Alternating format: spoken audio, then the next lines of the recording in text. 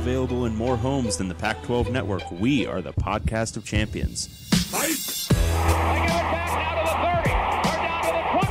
All the band is out on the field. I'm David Woods from Bruin Report Online. And here he goes, Miles Jack. And I'm Ryan Abraham from USCFootball.com. Liner going to try to sneak it ahead. Touchdown, SC. We are the podcast of champions.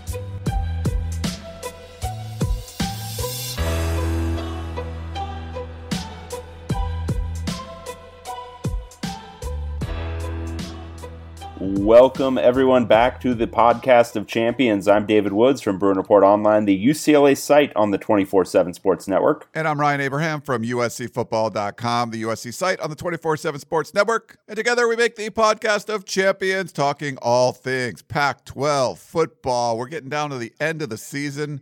Got some interesting games to recap. We're going to split it up into two shows this week. David Woods, he's on assignment. He's out gallivanting around Las Vegas. So we're going to do a recap show, and then later in the week we'll do a preview show for week 12. So just had 4 games to talk about. We'll do our best to answer your questions a little bit later on in the week. But if you have any questions for us, Pac12podcast@gmail.com is the email address, or you could either call or text us at 424-532-0678. You can tweet us at Pac12 Podcast, and the website, as always, Pac12podcast.com. Subscribe and rate us on all of the podcasting platforms: Apple Podcasts, Stitcher Radio, Megaphone, Google Podcasts, all that stuff. We're on all of them. Leave us some positive feedback. A 5-star rating is always great. We love it. Tell your friends about the podcast of champions. Dave, we're going to split up this week. I kind of feel good about this. This is the way we used to do it. Remember, we used to do 2 shows a week. This used to be, this was once the way of our people, but it wasn't as if those 2 shows were any shorter than our combined show. I want to say when we were doing 2 shows a week, they still ended up invariably an hour and a half or more longer. This one today is going to be under an hour. Yes. David has things to do. There's, I don't know. There's bottle service waiting for him somewhere. He's partying. You know me and the clubs. Yes. I just want to make love in this club. Yeah. By that I mean I need to go to bed at a reasonable hour. So yeah. Nice. Well, we'll go through this pretty quickly. A little topics at the top of the show. The AP poll, Oregon moves up a spot. They're number 6. Utah's number 8. Both those teams were idle. So the 2 teams that have a shot at the college football playoff. But some positive things happened with Alabama losing. Potentially helps out the cause for the Pac-12 making a team into the playoff. Washington, they were other receiving votes. They would be 35th in the poll and in the AP poll, and USC had a couple votes. They would be 39th in the poll. But, positive steps, at least for a chance for a Pac-12 team to make the playoff this week, Dave. It certainly seems so.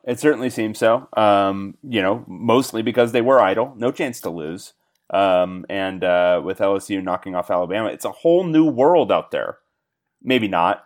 I mean, if you look at it, LSU, Alabama, and Georgia, I think they're all still in basically any analytic system still rated way above any Pac-12 team. But hey, we're in the business of having chances. Right. Pac-12 has a chance.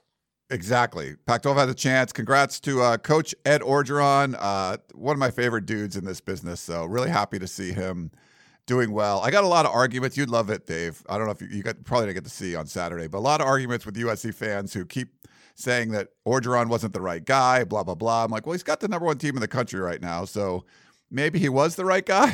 But he's in a perfect spot for him at LSU. And he was always great to us.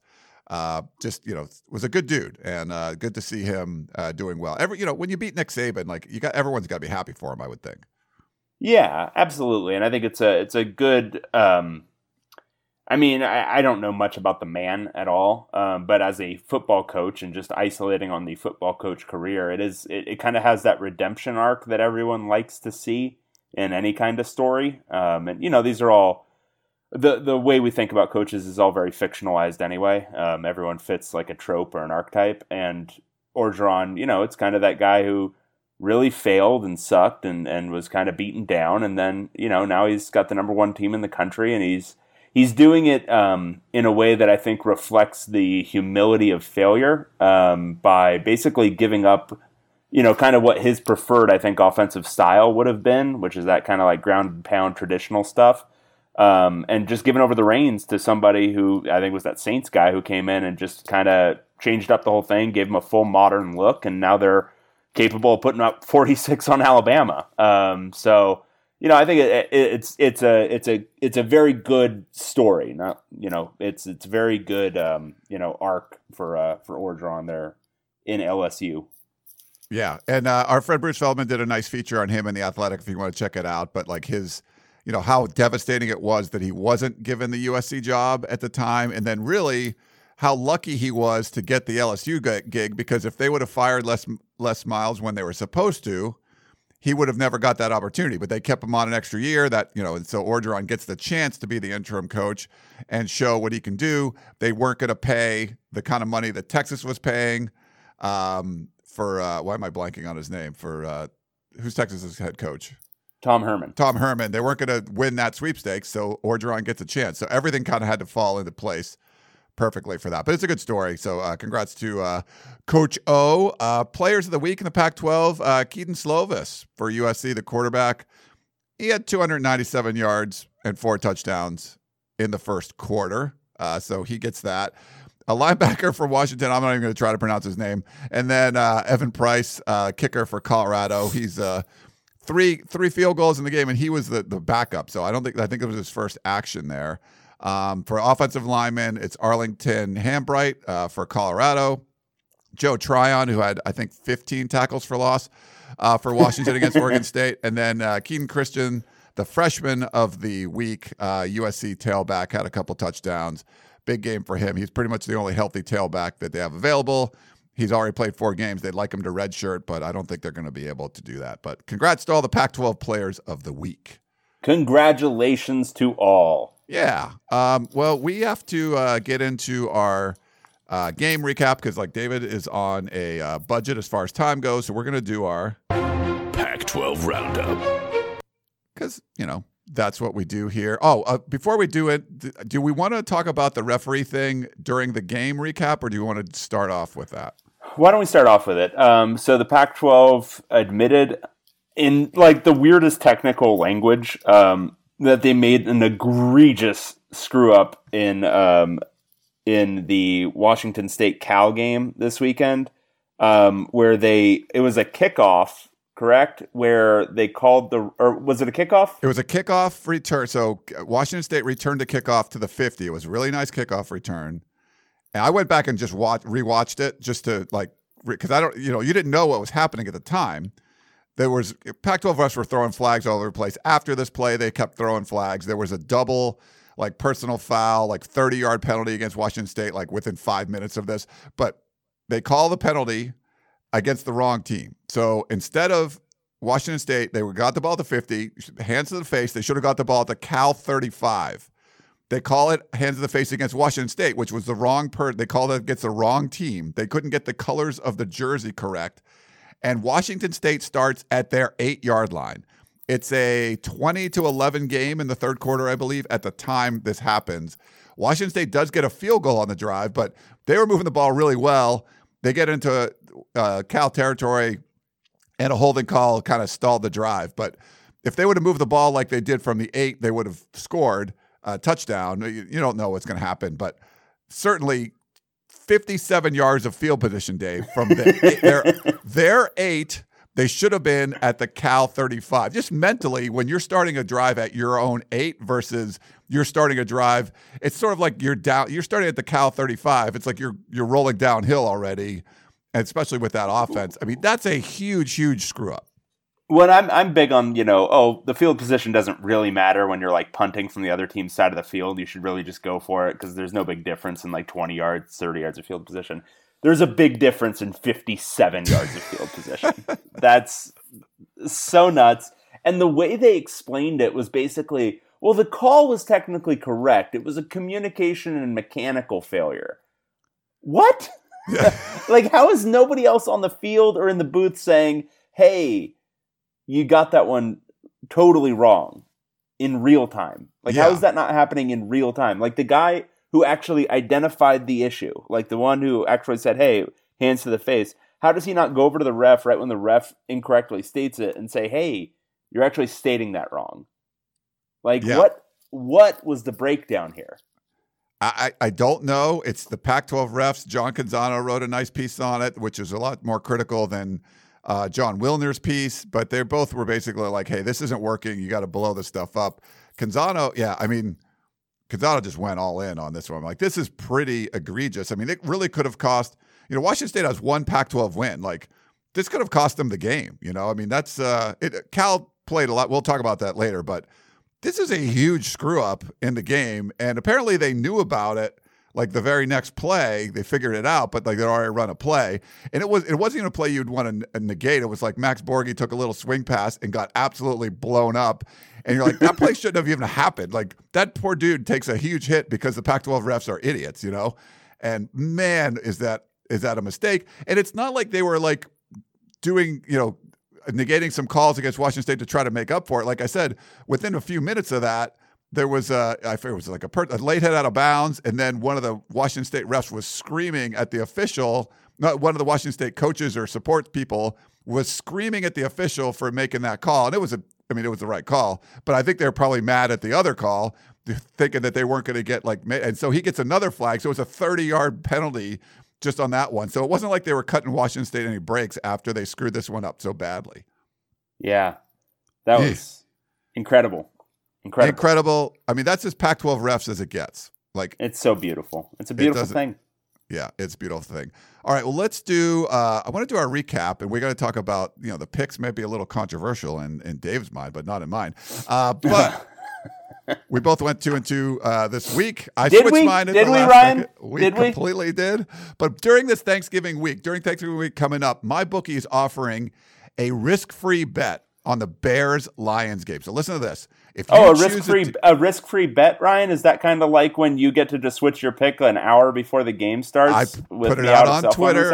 I made it clear, put it out on Twitter. But this is risk-free beyond that, because if you choose a team, pick against the spread for up to $250, if you win, congrats. You win. That's great.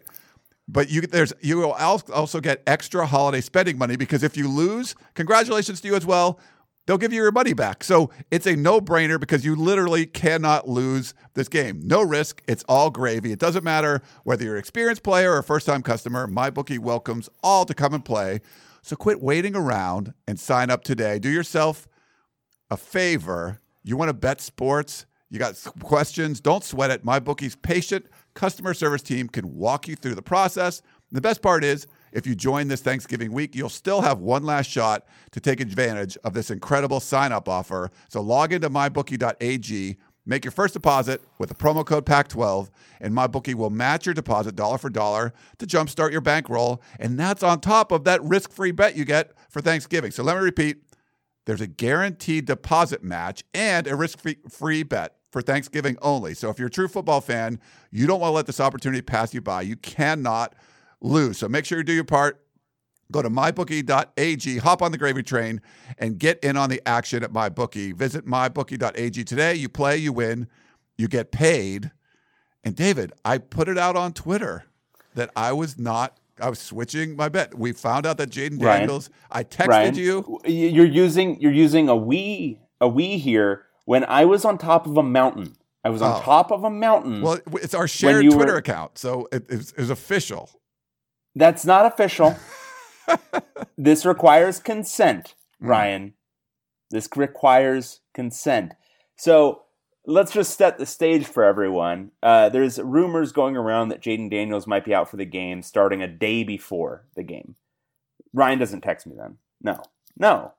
I don't text him then, because I'm not a coward. I'm not a cheat. We get to Saturday. It's, an hour before game time? Maybe? Yeah. Maybe 1 hour. Well before game time. 1 hour before game time. I am literally on the top of Angel's Landing in Zion National Park, and homeboy's texting me. Well, I don't get those text messages, not until 4 hours later. To be fair, if you were on your couch, you might not have got those text messages. Is that fair? This is true. However, am I required to maintain real-time awareness and functional awareness to be like, oh, okay, yeah, I'll make a decision about this pick too. No, the reason we make picks once a week is so that we don't have to then think about this again. All right. Well, good This thing is I under- keep track thi- of everything. This and we is under agree. protest. Under protest. There was one Twitter guy that was a Bruin fan that didn't like it, but everyone else seemed to be okay with it. No. I actually have an accounting of everyone who responded to that, and it was almost unanimous that thought that was absolute BS. Okay. Well, Here, it's no. good for We're them. going to read the responses. No, we're going to do this. We're going to take time I out of thought this you have podcast. limited time. Oh yeah, I do. But we're gonna really hit this hard. All right. First response from Freak My Dick. Vegas lets you do that, right? Sarcastically. Yes. Drowning Jacks. That's so weak. From this David Woods fellow. No, fuck that. This isn't fantasy football. Bruin Guy. I'm with Dave. Let it happen now, and all bets are off for every last-second change of heart in the future. Take your L, Ryan. We've got a Joey Yellen might pull a Slovis, though, LOL, which is kind of funny. He almost did. We've got, again from Bruin Guy, I do not believe the rules permit this. We have a GIF from JC Ute, who says, too late, Francine, too effing late. We have something from the Mountain Lord, no takebacks. And from your own, USC takes revenge. Nope, you muffuggin' hater. Ha ha ha, JK, man, fight on. See, There he's was just not a joking. single supportive tweet in there, Ryan. Yeah. Everyone unanimously says, Right. take your L. You know what the advantage of having to do all the work for the podcast is? You can make these calls. So I get to make Wow. these calls. It's not Wow. a democracy. Under protest. Under protest. I am filing one of those official complaints that coaches file with the Pac-12 front offices that That then goes- get thrown into the trash. Yeah, that goes over. Yeah. Those do great things. All right, well, let's recap the games because I know you got to go. All right, first up, our number 12 team. Arizona Wildcats. They didn't lose, but they were on a bye. So, Hey, that's something. yeah, that's a little something. All right, next up, this one, we have our number 11 team. Colorado Buffaloes. And they were taking on our number 10 team. Stanford Cardinals. So that makes no sense to me. Yeah, that doesn't make sense to me either. Unfortunately, I didn't even vote this week. It was kind of a crazy Sunday for me, so I didn't get to a chance to vote, so I feel bad. But I definitely wouldn't have had Colorado below Stanford. But it's such a mess. Like, what are you going to say? Yeah, what can you do? Well, Colorado beat Stanford this weekend, 16-13, and just as pretty a game as that sounds like. I don't know if it was that pretty. Yeah. Yeah. And the thing is, I think we can say some things about Stanford now. KJ Costello was there for this one. This was not a Jack West special. Stanford has looked its best when Davis Mills has been playing. I think you can I would say that pretty definitively at this point. That was the one part of the year where Stanford actually looked really good. Losing to Colorado on the road, that's pretty bad. For Colorado, I thought Steven Montez was not great, but he was at least looking to run a little bit, which is something he has only done intermittently this year. And it was something that was a big asset of his game his freshman year.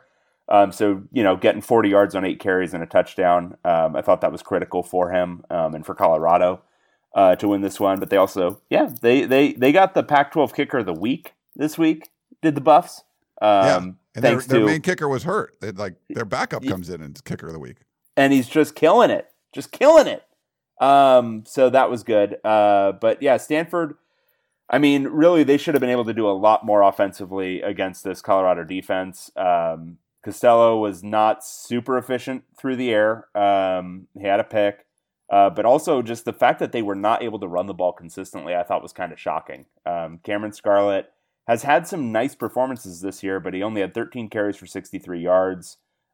Just not able to do really anything. For Colorado, Alex Fontenot was back, which definitely helped them.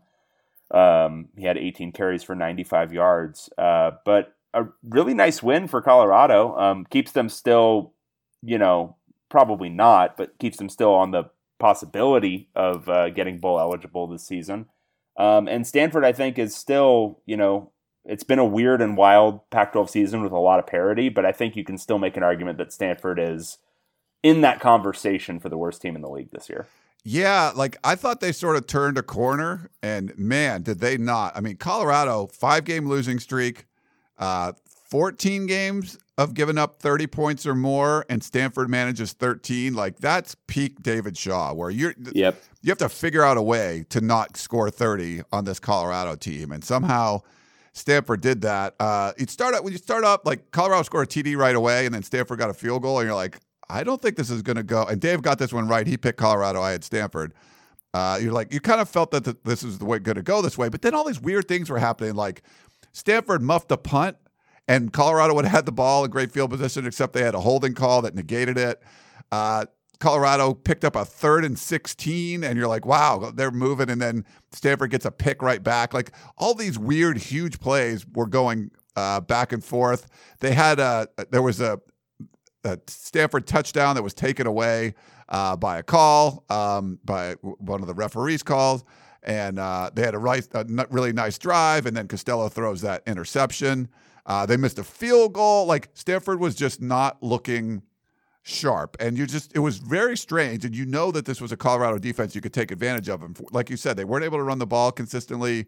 It just didn't look like this was a buttoned up, effort by Stanford. I don't know, as good as they looked the week before, they just didn't look that good this week. So, and I thought they were just doing enough to lose. And I think RJ Abadia tweeted this. He said, Stanford's doing just enough to lose a game. It should be dominating. And you always felt like, well, Stanford can still win this. They can still win this. But they just would make these little mistakes over and over and over again. So this year, Colorado's given up 35 points a game on defense. And so, like I said, this is a David Shaw kind of thing. They would drive into Colorado territory, get back-to-back sacks, and just go backwards. And then the last second field goal won it for Colorado. That's why the kicker ended up getting the Pac-12 Player of the Week. It was a nice drive. They picked up some first downs. They bled the clock. It was kind of Stanford-esque the way Colorado sort of ended the game. But 5 possessions for Stanford went inside Colorado's 40, and they got just 6 points off it. So this was a huge step back for me, David. I thought Stanford was sort of surging a little bit, but you're right. They have to be considered one of the worst in the league now. Yeah, and whichever outcome, so the likeliest outcome for this season is that they finish 5-7, lose to Wazoo. We'll talk about that game, but also lose to Notre Dame. And that would be the worst Stanford record since 2008. And by SRS standards, it would probably end up being the worst team since then as well. So clear downward trend for David Shaw. I mean, it's worth noting at this point. From 2015, when it was, I think, a very good to elite team, it's been a significant downward slope now. Yeah. And it's 5 straight years of just downward trending for that program. I mean, that Arizona win, looked great. And then you get a bye week, and I just really thought Stanford would come out and start playing some pretty good football with Costello in there. And I think the problem is there's a couple of teams that are just week to week, it looks like they're almost tanking. Arizona, some weeks they look like they're absolute dog crap, and then we adjust our expectations for them, and then they play well suddenly. Colorado was the same deal. I thought they actually played pretty well in this game. Yeah. It wasn't just that Stanford was so bad. Colorado looked, okay, they may have figured some things out again. But it's so hard to complete. No team seems to be consistent at this point. No. It's just all kind of, which team just has nothing figured out every week, and that's just what happens. I mean, I just really felt like watching Stanford and the talent they have on offense, they should have been able to roll out of bed and score 25, if not 30, and they just couldn't do anything. It was not being able to run the ball at all in Colorado is shocking to me for Stanford. Yeah. But this is the way the Pac-12 is now. We're going to see in teams, and the next game we're going to talk about too, where complete reverse of what you've seen in prior weeks, and that's just kind of the way this conference is. So we'll see. All right. So next up, our number 9 team, and you get this one. Sorry, Cougs. Washington State Cougars. You don't get the growl this week. They were on the road taking on California Golden Bears. Yeah. Wow. This one was stunning. So Cal won 33-20, and it wasn't like it was a fluky 33-20. I thought they really controlled this one throughout. It was 33-14 with 5 seconds left in the game. So, I mean, yes. Yeah, exactly. This was and the thing was, they were doing it with Devon Modster. Look at this stat line. Let's just all bask in this for a second. He was 16 of 24 for 230 yards and 3 touchdowns. Let's take a look back at his game log for this season, shall we? Prior to that, he was, in the previous game against Oregon State, 12 of 27 for 151 yards. Okay, so more attempts and 79 fewer yards. Against Oregon, 17 of 34 for 190 yards and a couple of picks. Against ASU, 5 of 14 for 23 yards and a pick. 14 attempts for 23 yards. That was 3 games ago. And then he goes, completes, 66% of his passes for almost 10 yards a pass. It's crazy. What are you doing, Washington State? What are you doing? But Cal was able to do a lot of different things offensively, though. They were able to throw the ball really well. They also ran the ball extremely well. Modster was able to make plays with his legs, but also Brown had almost 100 yards, which for Cal, that's a lot of yards.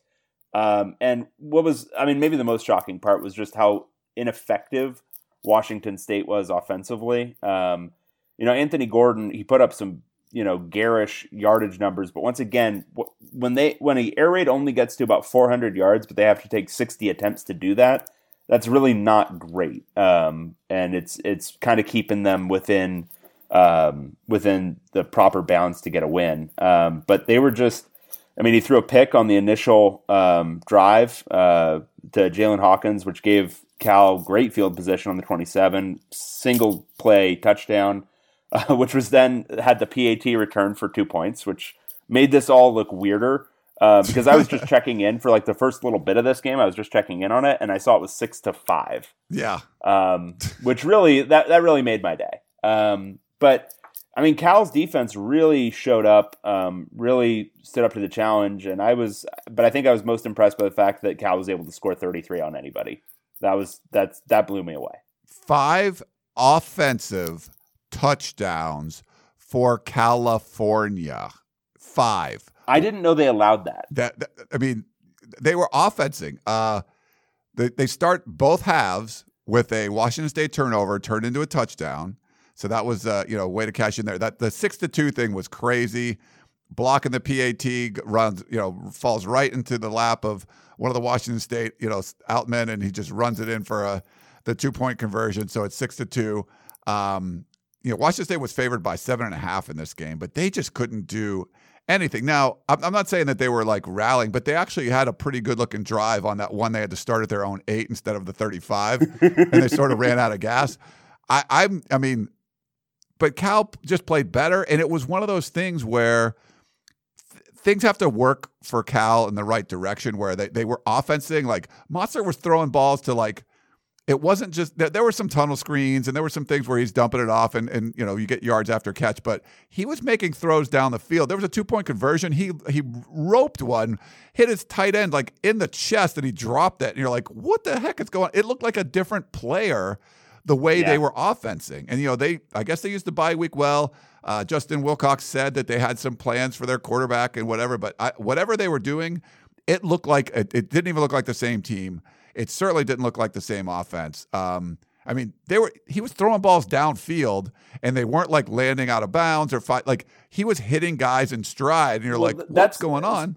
So the thing with Modster, the one thing he can do really, really well, that's a big strength for him, is just these moonshot throws downfield.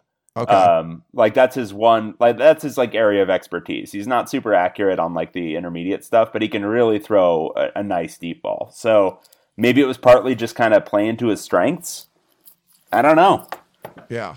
There was weird stuff too, on third downs, Washington State was throwing back shoulder fades down the field instead, in 3rd and 1 instead of just trying to pick it up.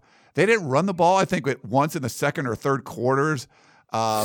there was like a 3rd and 1, and Gordon got sacked for like 25-yard loss or something ridiculous. Like there was all these things that were just going wrong. And I think Cal got the lead, and it allowed it showed what this defense can do. And when critical downs, they were rushing 3 guys, getting some pressure, and dropping a whole bunch of guys back into coverage, which we've seen teams do to USC. So Cal's game plan worked, but it was getting those early leads and having the lead the whole time. Cal looked like a different team. If Washington State would have scored first, like I don't think it would have turned out this way, but it's sort of like Cal got the lead, and then they were like using the whole like play clock every time they were snapping the ball, and it seemed to work right in Cal's favor. So, I mean, Washington State being 1-5 in conference. Our buddy Ryan Leaf, I don't know if he's our buddy, but I like tweeting with him and stuff. He's a cool dude. He put his power rankings out last week, and he had Washington State 3rd. And I'm like, dude, they have 1 win in the Pac-12. He's like, yeah, but they're the best 4-loss team in the country. So I tweeted, I'm like, are you having 3rd now? He's like, no. This is crazy that Washington State is 1-5. And I look at him as like, I think that's a pretty good team, but they're 1-5 in the conference. And I don't know. This was a nutty one, 33-20. But like I said, it was 33-14 late in the game. And Washington State didn't really have a lot of answers for Monster in the offense. He, like you said, like he would pick up, I think it was like a 4th down, and they, Cal went for it in Washington State territory, and Monster runs it, runs for the 1st down. Like it was I mean, 5 touchdowns on offense. Like that's crazy. Yeah, totally crazy. And if I was kind of on the same boat as Leaf with respect to Washington State, but this one kind of changes it for me. I mean, you can't lose. It's going to go down as a 13-point loss, but this was getting your butt handed to you by Cal. Yeah. This is the first game that feels like, Washington State, you're not too great. Because UCLA, ASU, and Oregon, you can make an argument that those were all kind of fluky occurrences almost. They just all went against Washington State. And, odds forever, you'd probably expect at least one of those to go Washington State's way. The only real loss, the real big loss, was to Utah. But this is a really big loss to a bad team. And I mean, both teams are still alive for a bowl. Washington State, I think, probably has a slightly easier path. They have to, they have Stanford and Oregon State before getting Washington, so they have 2 opportunities to get that 6th win. Cal needs to win one of USC, at Stanford, and at UCLA. So doable, but not easy. I don't think there's a chance they could be like a pick 'em against Stanford, but I don't think they're going to be favored in either of in any of these games remaining. No. Okay, rough going there. This is baffling to me, David. Okay, so how upside down is this conference? We're going to talk about this game. Our number 7 team, after a loss, is Oregon State Beavers. And they were taking on the number 3 team. This was Friday night, I believe. Washington Huskies.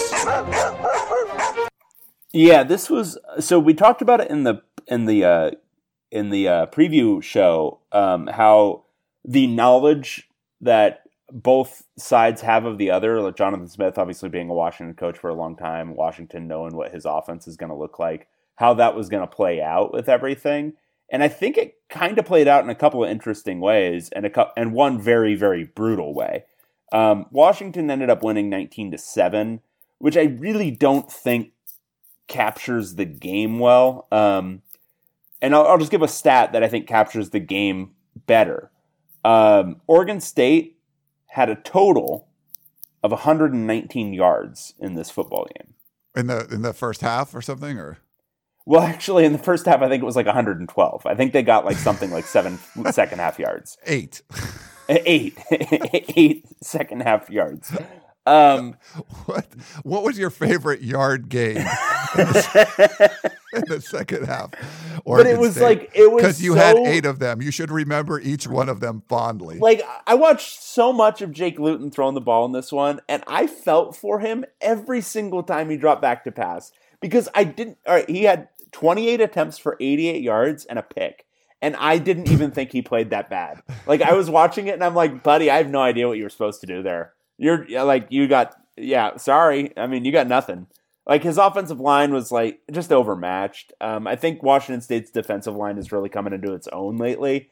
But they just dominated this matchup and made it so Luton had no time to throw.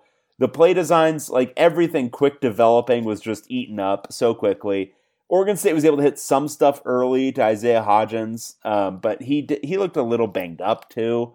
It was just an absolutely brutal offensive showing for Oregon State, and mostly influenced by, I think, a Washington defense that first is getting a lot better, and second, really had this offense scouted out well. Yeah. This was very much a Jimmy Lake game, where he just kind of owned it. On Washington's offensive end, I mean, look, they ran the ball really, really well. And they crushed Oregon State on the ground. They should have scored a lot more than 19 points. Some critical errors by Jacob Eason, who just did not look good in this one. And also, I'm going to give some credit to Oregon State's defense. Even despite the offense literally not being able to do a single thing, they hung in there. And yeah, Washington finished with whatever it was, well over 420 yards. But it was on 81 plays. I mean, it wasn't as if they were getting just run over. No. Oregon State is, I think they're close. I mean, we've got them, number 7? I think they're close to being like an actually good team. Right now, they're probably an actually average team. And there's signs that the defense is actually turning into something legitimate too.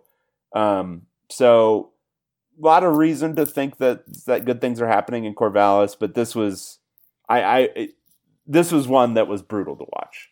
Yeah. I don't know why they look so much better on the road this year than at home. But it's weird. Like they just don't look good at home. Like every time they're home, I'm like, yeah, this is going to be a spark. And they look like crap half the time. You know, they got that, they got a close win over Cal at home, but just, I mean, their best games have all been on the road, I would think, you know, like the Arizona win. They've or the also UCLA had win. they've had their best opponents at home, though. I mean, it's Washington, they had Utah at home, and they had Oklahoma State at home, and they should have beaten Stanford. Like, that one should have been a win at home over the Cardinal. But they've played UCLA, Cal, and Arizona, and that was UCLA at its lowest point. So I think part of it's circumstantial. I don't think it's that the Corvallis home field effect has gotten, weakened over the years. I'm very interested to see what they do against ASU this weekend, because ASU, I think, is in that same pool of like kind of average-ish teams, and that should be a team that they should be able to play competitively, at least at home. There was a lot of drives in this that were sort of like teetering on the edge of that could be good, that could be bad, and the Pac-12 refs were highly involved. There was a lot of hurting or helping drives. They took control. Yeah, there was like the Pac-12 refs had a big part of what was going on. I think the first quarter, like Washington had a like really good drive, and there was a couple penalties, and that they ended up settling for a field goal after like a holding penalty. Oregon State comes right back, and then they I think they went for 4th and 3, like near midfield, and they failed. And there was a lot of failures. I think Oregon State missed their first 5 or 6 third down conversions. I mean, they got a big interception on a deep ball Jacob Eason threw, and it looked like, hey, that's going to bring some momentum. And then they get like back-to-back 15-yard penalties, and they have to punt. They're going 3 and out after getting a turnover. There was just weird stuff that was happening. Like Oregon State couldn't really figure it out. They had opportunities because it wasn't like Washington was blowing them away. Washington nearly did the double missed field goal around halftime. Like the double whammy where you go into halftime and you score and you get the ball back and then you score again. Well, it was like almost the exact opposite of that because they go into halftime, miss a field goal. They come out of halftime, miss a field goal. But Oregon State got called for defensive holding on a Washington missed field goal. So they get another chance at it, and then he hits that one. And that was 13-0 at the time, and it just seemed like that was out of reach. The whole second half, Oregon State's going 3 and out. Like they had 8 yards. They had 119 yards for the game, 6 total first downs, and they punted 10 times. You can't do that and win. And for it to be, this was a 10-point spread. We still almost covered. If Oregon State doesn't get that defensive holding penalty and that they don't get a retry on that field goal, we would have actually covered this game, which we had no business covering. But just a really weird one. The refs were so involved, and I can't imagine how I can't believe Jonathan Smith and his offense looked this bad. If someone knew what the other one was doing, it was definitely Washington knowing what Oregon State was doing. And I think they were, like you said, the Oregon State defense I think played pretty well. So maybe there was enough knowledge on both sides, but whatever Washington knew negated just about anything Oregon State could try to do. At some point, you figured out they were going to figure something out, and they're going to move the ball, and they just could not. Yeah, and Washington just has better players right now. I mean, and that's probably going to be the case in perpetuity. So that's always going to play a role. I don't think that's changing. But man, that was not for a while. That was crazy. All right, we have one more game to discuss. So our number 6 team, Arizona State Sun Devils. which still seems a little high, but I mean, where are you going to put them? They were hosting our number 4 team, USC Trojans. Yeah, so USC jumped out to a huge 28-7 lead. Must have been a blowout, right? It could have been, yeah. Well, are you saying it didn't end up a blowout? It did not. Hold on. Arizona State had a pick six that was called back. 31-26. Yes. Wow. And ASU basically took the lead on a pick 6 that got called back because of a penalty, because, it's the Pac-12. But all right, so USC started out this game fully gangbusters. Like, that offense suddenly looked like, oh, wow, this damn thing's unstoppable again. You know how it looked right at the beginning of the year where I was like, oh, crap. I tweeted out something. Yeah, you said like Keaton Slovis is the greatest player in the history of college football or something. Exactly. That's what it felt like when, after one quarter of football, it was 28-7 USC, 4 straight touchdowns. And they weren't like gimme touchdowns. It was 11 plays, 75 yards, 6 plays, 82 yards, 6 plays, 75 yards, 3 plays, 98 yards. That's traveling quite a distance. That's not. It wasn't like short fields or anything. Like, No.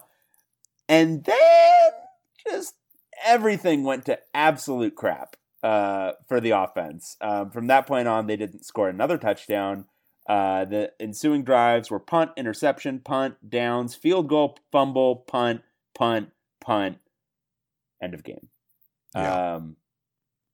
Yeah. So all right. Part of it was obviously Keaton Slovis went down with what it was eventually turned out to be cramping. He was cramping and his calf was cramping up, so he ended up getting 3 bags of fluids. But they were still struggling before he went out. He was just out for a little while, and Matt Fink comes in for a bit, and then Slovis was back in there. So I don't think that was a significant reason why. If you have your quarterback, Dave, have the greatest quarter that any quarterback in college football has had in any game in the last 15 years. No one's had a better quarter than that. 297 yards, 4 touchdowns. He was 15 of 17. His passer rating was like 5 million. It was something crazy. And then you score 3 points in the next 45 minutes. Like that doesn't make any sense. No. It doesn't. It was. It's pretty cool though that they almost lost this game. Like that's pretty incredible. Yeah, I mean, and so we should let's back up for a second. ASU was without Jaden Daniels in this one, as we discussed at a reasonable volume earlier today in the show. And Joe Yellen was in there starting, and he didn't look horrible. He threw a couple of picks, but he looked, semi-competent and did a huge job helping to lead the comeback late. But Arizona State was down its most critical offensive player in this one, and still was able to mount this comeback. Yeah. What does that say? Like, who do you see this game as an indictment of on the USC side? I mean, it's the coaching staff for sure. They gave up a kickoff return for a touchdown against Oregon. They give up a 97-yard kickoff return that's the 7 of the 28-7. That's where that came from, because ASU, I think, had 1 yard in the first quarter. USC had 315 yards. ASU had 1. But they still scored a touchdown because they got a 97-yard kickoff return or whatever it was.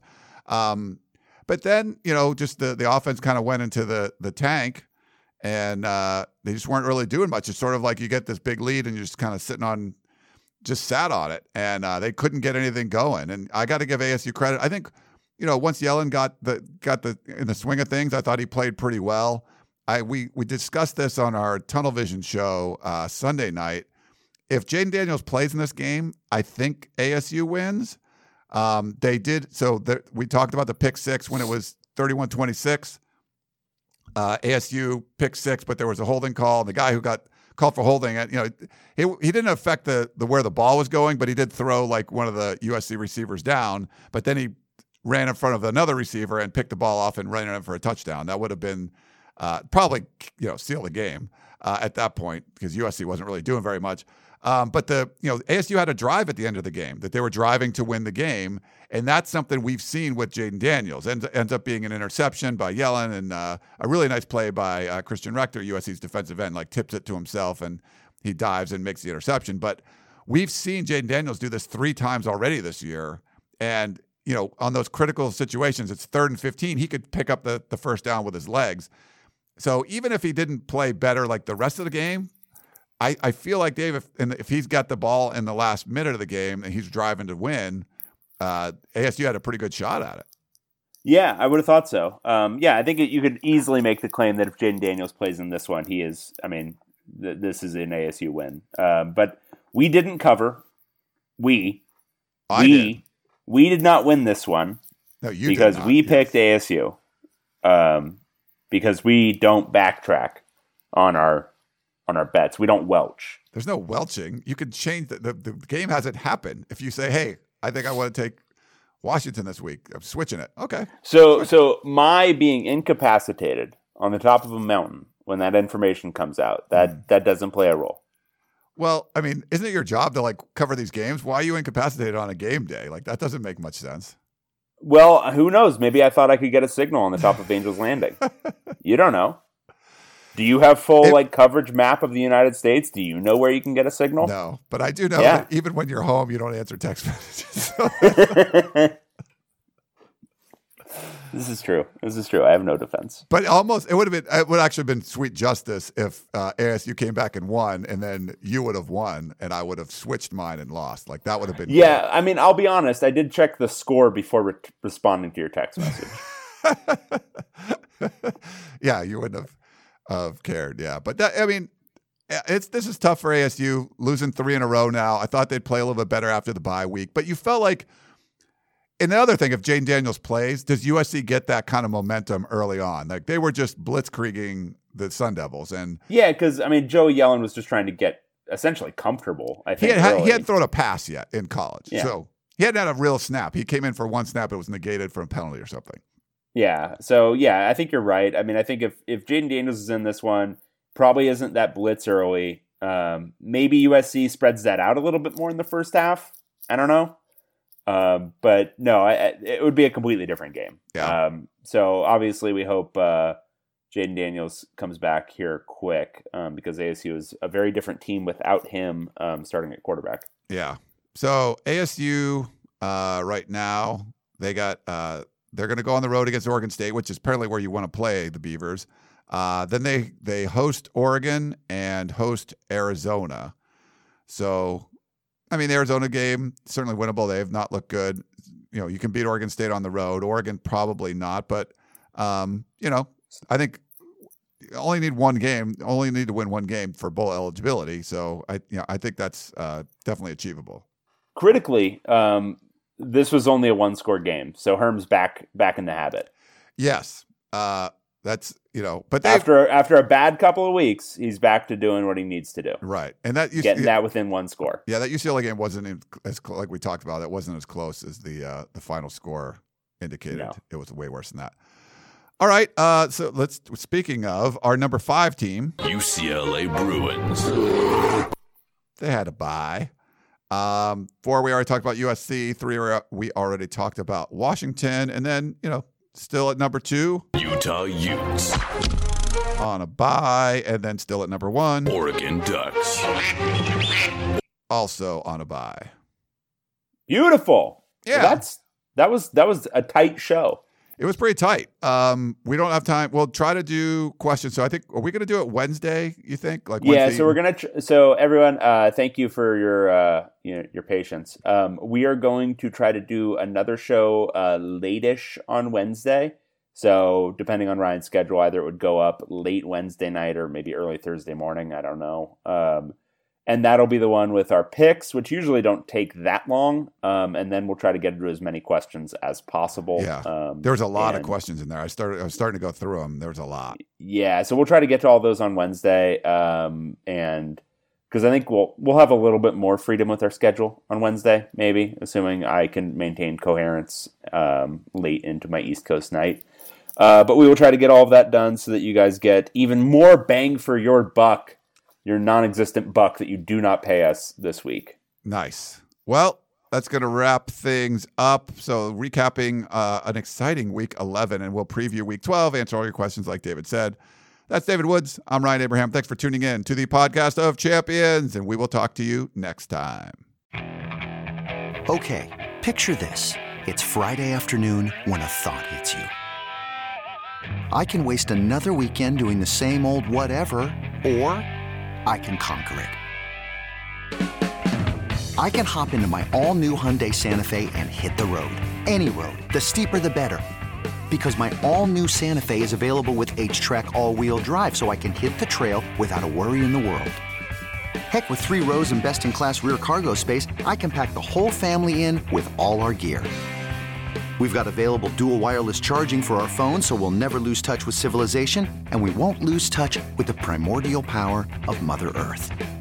So which is it? Waste the weekend or do something a little more epic? And conquer it in the all-new Hyundai Santa Fe. Visit HyundaiUSA.com or call 562-314-4603 for more details.